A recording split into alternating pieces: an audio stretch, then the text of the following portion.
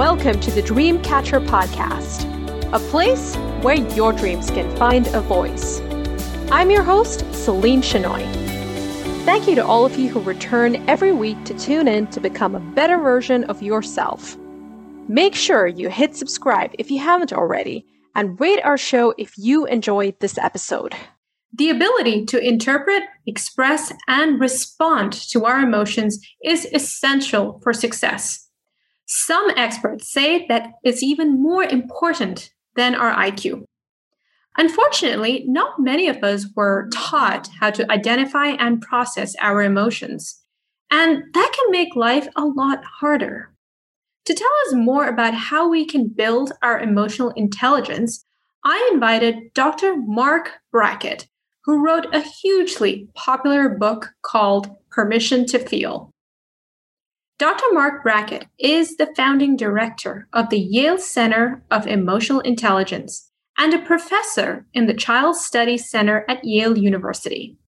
He has published over 150 scholarly articles, received numerous awards, and is regularly featured in popular media outlets.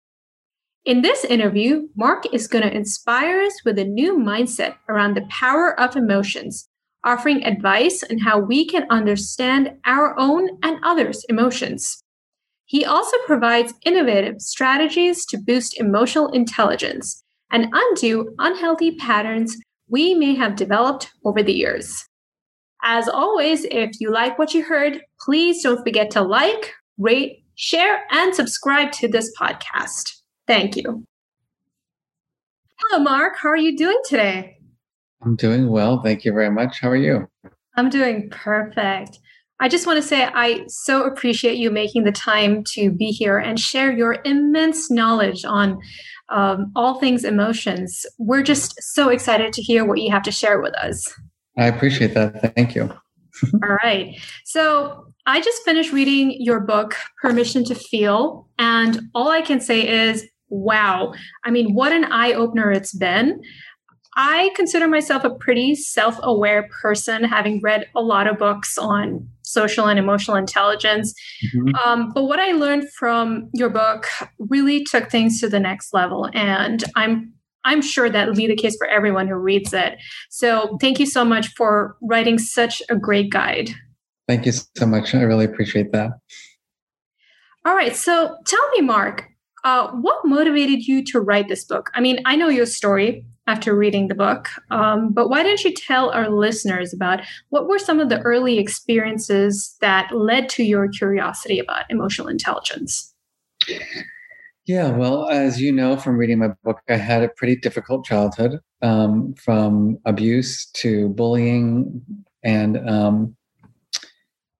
I was blessed that I had an uncle, in my life, my Uncle Marvin, who, the title of my book is Permission to Feel. And I feel blessed that he was the adult who gave me that permission to be my true, full feeling self. So when I was feeling alienated and angry and sad and all these other strong, mostly unpleasant feelings, he validated them. He didn't tell me to toughen up, or he wasn't afraid to talk about them. And, as I got older and suffered more, with anxiety, in college and beyond college, I started thinking about my relationship with my uncle and how helpful he was. And I realized that what I wanted to do was help my uncle take the ideas that he had been developing, 30 years prior in his little classroom in upstate New York, and make them a full-fledged thing. And so pulled him out of retirement, and we started writing a curriculum. And that was the beginning of my career, which led me to then get my doctorate in psychology and eventually, get to a place like Yale and have that center. Oh, that's great.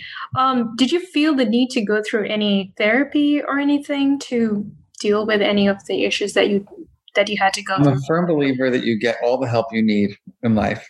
Mm-hmm. And so I was blessed also, in that early in my life, while my parents didn't really know what to do with me or how to manage, help me manage my feelings, they did give me the opportunity to see a therapist. Very helpful as a young child. And then even as a college student, I went for therapy, and I've done coaching, in my professional life.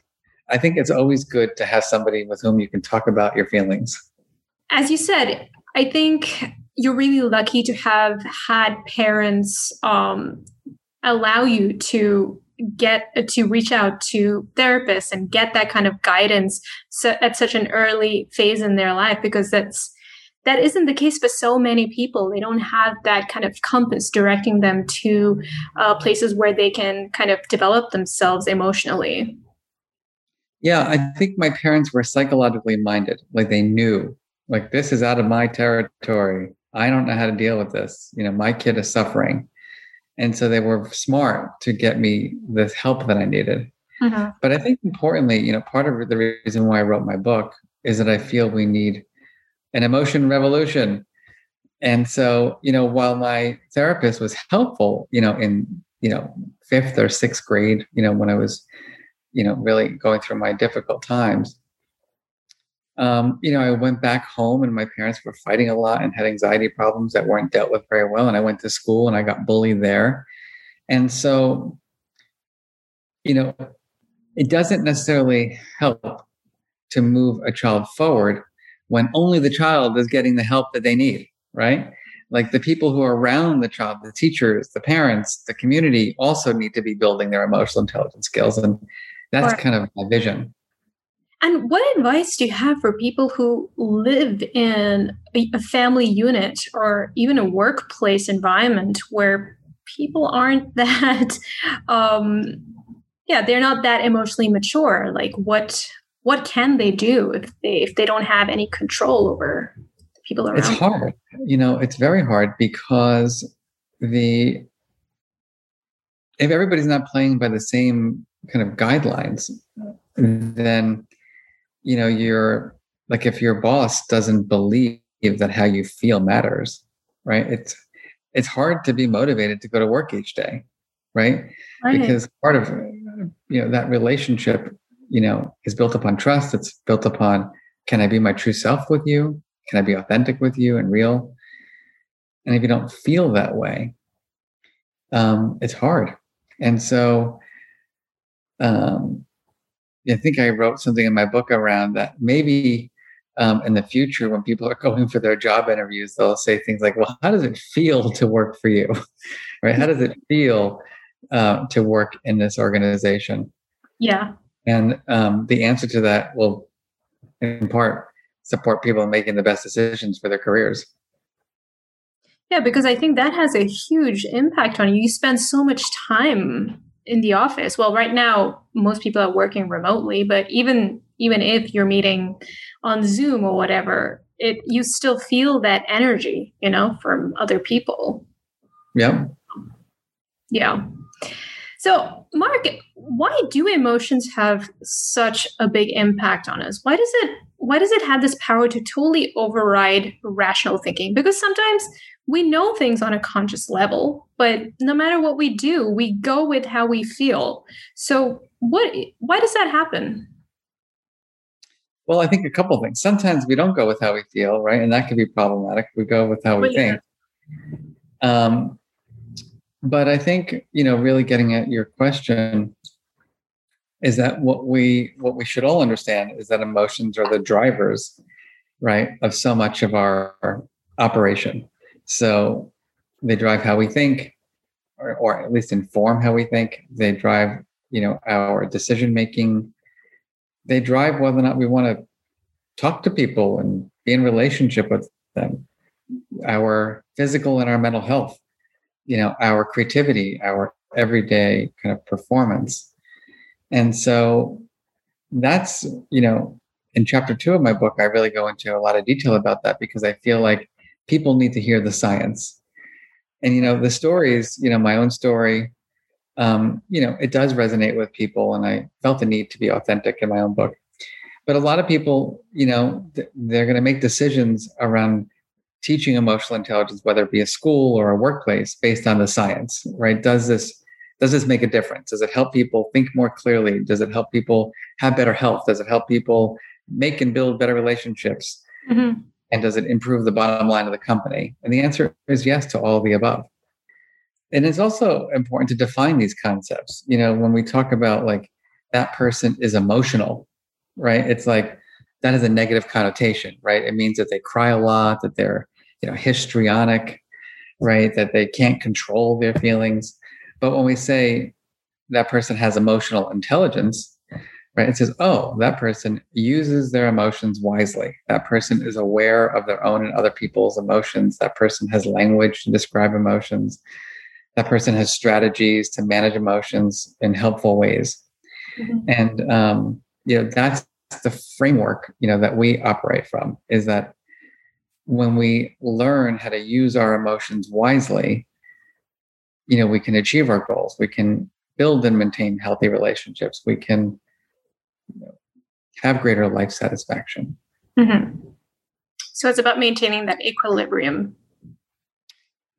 It's about being an emotion scientist, right? And so when you're an emotion scientist about your own and other people's feelings, you're curious, you're open, you're flexible, you want to get specific and granular about your emotions, mm-hmm. As opposed to, what I call the emotion judge, who's closed and critical, who, tells people how they're feeling or judges them for their feelings, thinks emotions are good and bad. Want to move away from that thinking and move towards the thinking that emotions are valuable sources of information. Mm-hmm. Mm-hmm. Yeah.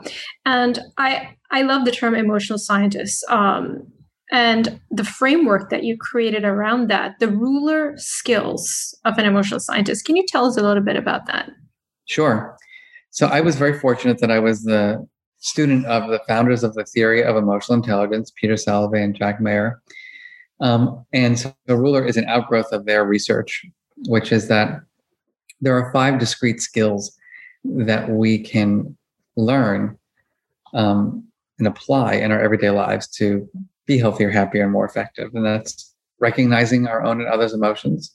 So being aware of how you're feeling, aware of how I'm feeling. It's understanding the causes and the consequences of our emotions, knowing how and when to label our emotions in specific and accurate ways, and how to express our emotions to people in ways that communicate how we feel.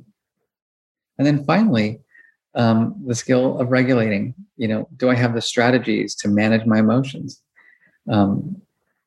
so that I can deal with life's ups and downs and help other people manage their stress, help my child deal with their frustration or annoyance.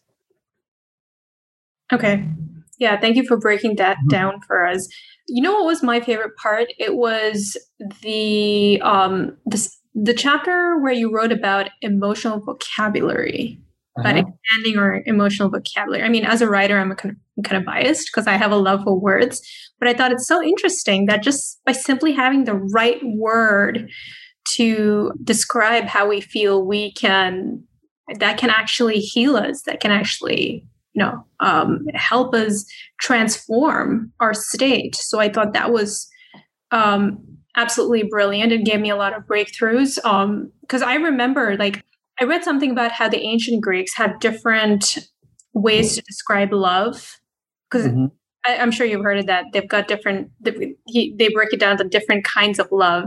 Yeah. That's an example of how there are so many shades within that emotion of love. So I just really love that part of the book. Thank you. I appreciate that. For me, it's freedom. I always argue that it is, a human right to have the words to describe your inner experiences. And, we learn vocabulary,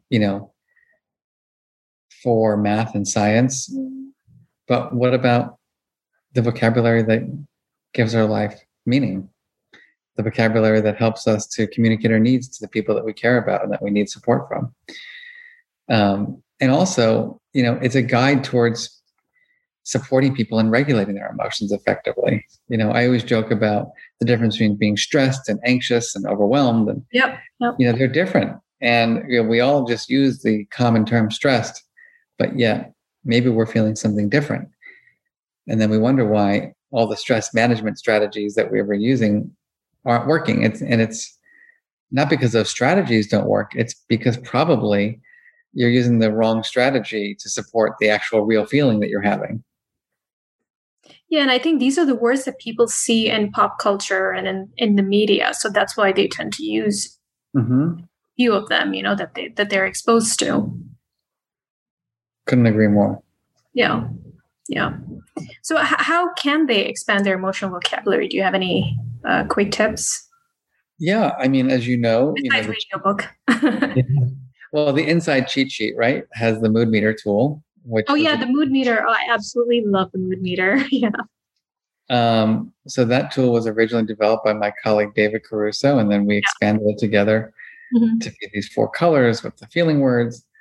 We also have an app called the Mood Meter app that is available to download, and we're actually building a new version of that app as I speak. That's going to be super cool with lots of different strategies to help people have greater well-being. What is it called? What is the name of the app? Can't share that name yet. Okay. Who's the other one? It's just moodmeterapp.com. Moodmeterapp.com. Yeah, you just go to moodmeterapp.com and you can download it for Android or for iOS. Okay. And the new one will be released soon. And we're still in the naming process of it. Okay. It's beyond the mood meter. It's the mood meter with strategies. Oh, great. That sounds exciting. It's going to be very cool. I'm very, very excited about it. Yeah, we'll keep an eye out for that. If we've had a difficult childhood, or if we didn't have very good role models, is there a way to undo unhealthy patterns that we may have picked up in our younger years? Definitely. The good news is that our brains are always in learning mode if we want them to be. The good news is that we can learn new language, we can learn new strategies, and try to apply those strategies on a daily basis, right, to support us in having greater mental health, and wellness. I think a lot about this because I didn't have a healthy emotional development, until it was later in my teens when my uncle came into my life. And the role models that I had didn't have, my parents didn't have an emotion education. I always make the parallel to the martial arts because I became quite skilled in the martial arts. I have a 5th degree black belt in a Korean martial art called Hapkido. And, what's that thing with you? There you go. There's a yellow belt, a blue belt, a red belt, a black belt, and 1st degree. And you have to learn all these kicks and punches. And I always thought, like, where do we get that for our emotional life? We get what we call, the informal learning, which is observing our parents, observing our teachers, television, social media. And there's no guarantee that you're learning the helpful stuff there. And so that means that most of us, are recipients, of lots of unhelpful ways of dealing with our feelings, and, my mother, for example, whenever she was upset, she'd go, I'm having a breakdown. So I just heard, I heard my mother saying, I'm having a breakdown over and over and over again, as a kid. Yeah, and then you absorbed that like a sponge when you were a kid. Yeah. Yeah. Even about 5 years ago, I was on a flight with somebody that was really overwhelmed, and she said, "How you doing?" I'm having a breakdown. It's like, there goes mommy. Yeah. And so, I caught myself and I'm like, "Oy, Mark, come on. You got better strategies than that." So even you have to remind yourself sometimes. Every day. Are you kidding me? Yeah. We all go into survival mode, especially in these very difficult times. I'm glad you say that. Living in a pandemic. There's pressure to be perfect all the time, right? Especially in someone like you. I mean, you in this profession, people would expect you to be like Zen all the time. Yeah, I always tell people I'm emotionally a basket case. Oh, that's good. That means I can be messed up. I'm like, yeah. What we most need to learn, Yeah, it's all good. This is why this work is life's work. Mm-hmm. Always people say, well, like, now that I've read your book, Am I Emotionally Intelligent? I'm like, maybe 1 point higher, right? You got to read it 10 times and you got to practice it for the next 10 years. And then you'll get, more skilled. And I think actually, living during the last year in this pandemic has been the ultimate teacher of emotional intelligence, right? Yeah. Because so many of us who thought, like, I got these skills, I'm done. And then we're, locked up in our homes with our partners that we're not used to being with all day long, with other relatives. We don't go to work, kids, dogs, whatever it is. And all of a sudden you're like, I really need more training in emotional intelligence. Yeah. And, yeah, it's good. Yeah. That means it's, we're all works in progress, and it keeps us having a growth mindset. Totally agree with you. I mean, I'm an aunt, and I have a niece and nephew, and I see them growing up, and sometimes I'm concerned about the way that they're parented. I mean, what can someone like me in my position do to have a positive influence on their emotional development? Because I mean, obviously I'm not their parent. So what can I do to help somebody like that? You can be an Uncle Marvin. Oh, yeah, of course. Or Aunt Celine. And so I think it's about being the role model, right? Yeah, I'm trying. So, I mean, that's the best you can do. And also be a good listener, be that person. If you're the person that they want to go to, right, then you've done your job. Yeah. And so what is it? What will it take? What will you need to do in order to be that person, right, that your nieces and nephews go to talk about their feelings? That's something you can think about for the next couple of years and then practice it. Yeah. I mean, I've left the door open. Like, I can't force them, so yeah. Plus they see the work. You can't force them, but you don't want to be passive about it either, right? You don't want to just leave your door open. You want to invite people in. Yeah. Yeah, I know. So, it starts with that simple question, like asking them how they're feeling, right? And really listening, not being the judge, being the compassionate emotion scientist aunt, and then growing from there. Yeah. Yeah, I'm definitely going to do that. My niece is old enough. I mean, she's 18, so I can start doing that with her, but my nephew's much younger. So I'm going to wait for him to grow up a little bit. Okay, Marc, just what can we do? Okay. What can we do to increase awareness about the importance of regulating our emotions, especially if we're in a leadership position? We're a parent, a teacher, or a leader of an organization. What are your suggestions? Where can we start? Well, I think it all starts with giving ourselves and everyone the permission to be their true, full feeling selves. And I think that's the core, of the work, is acknowledging that how we feel matters, not judging those feelings. There's no such thing as a good or a bad emotion, and just like exuding that and accepting of people's feeling states. I think that leads us to kind of being those curious emotion scientists, which leads us to helping ourselves and the people we care about to develop the skills of emotional intelligence. And I think it's just an iterative process. It's like every day doing that check-in with oneself, checking with other people, listening, not trying to solve their problems for them, but co-construct and support them, and thinking differently, or learning a new strategy to help them manage their feelings. And I think it's about making it an everyday practice. And I think that's the way we can grow individually. It's the way we can grow collectively. Yeah. I think also really holding that space, right, for people, and just as you said, just listen to them and encourage them to talk. Correct. Yeah. It's not, it's effortful because, we have to be a little bit vulnerable, right? We have to give a little bit of ourselves. And we have to demonstrate that we're not, happy all the time. But I think that's what we have to do. We have to demonstrate that we're real feelings people.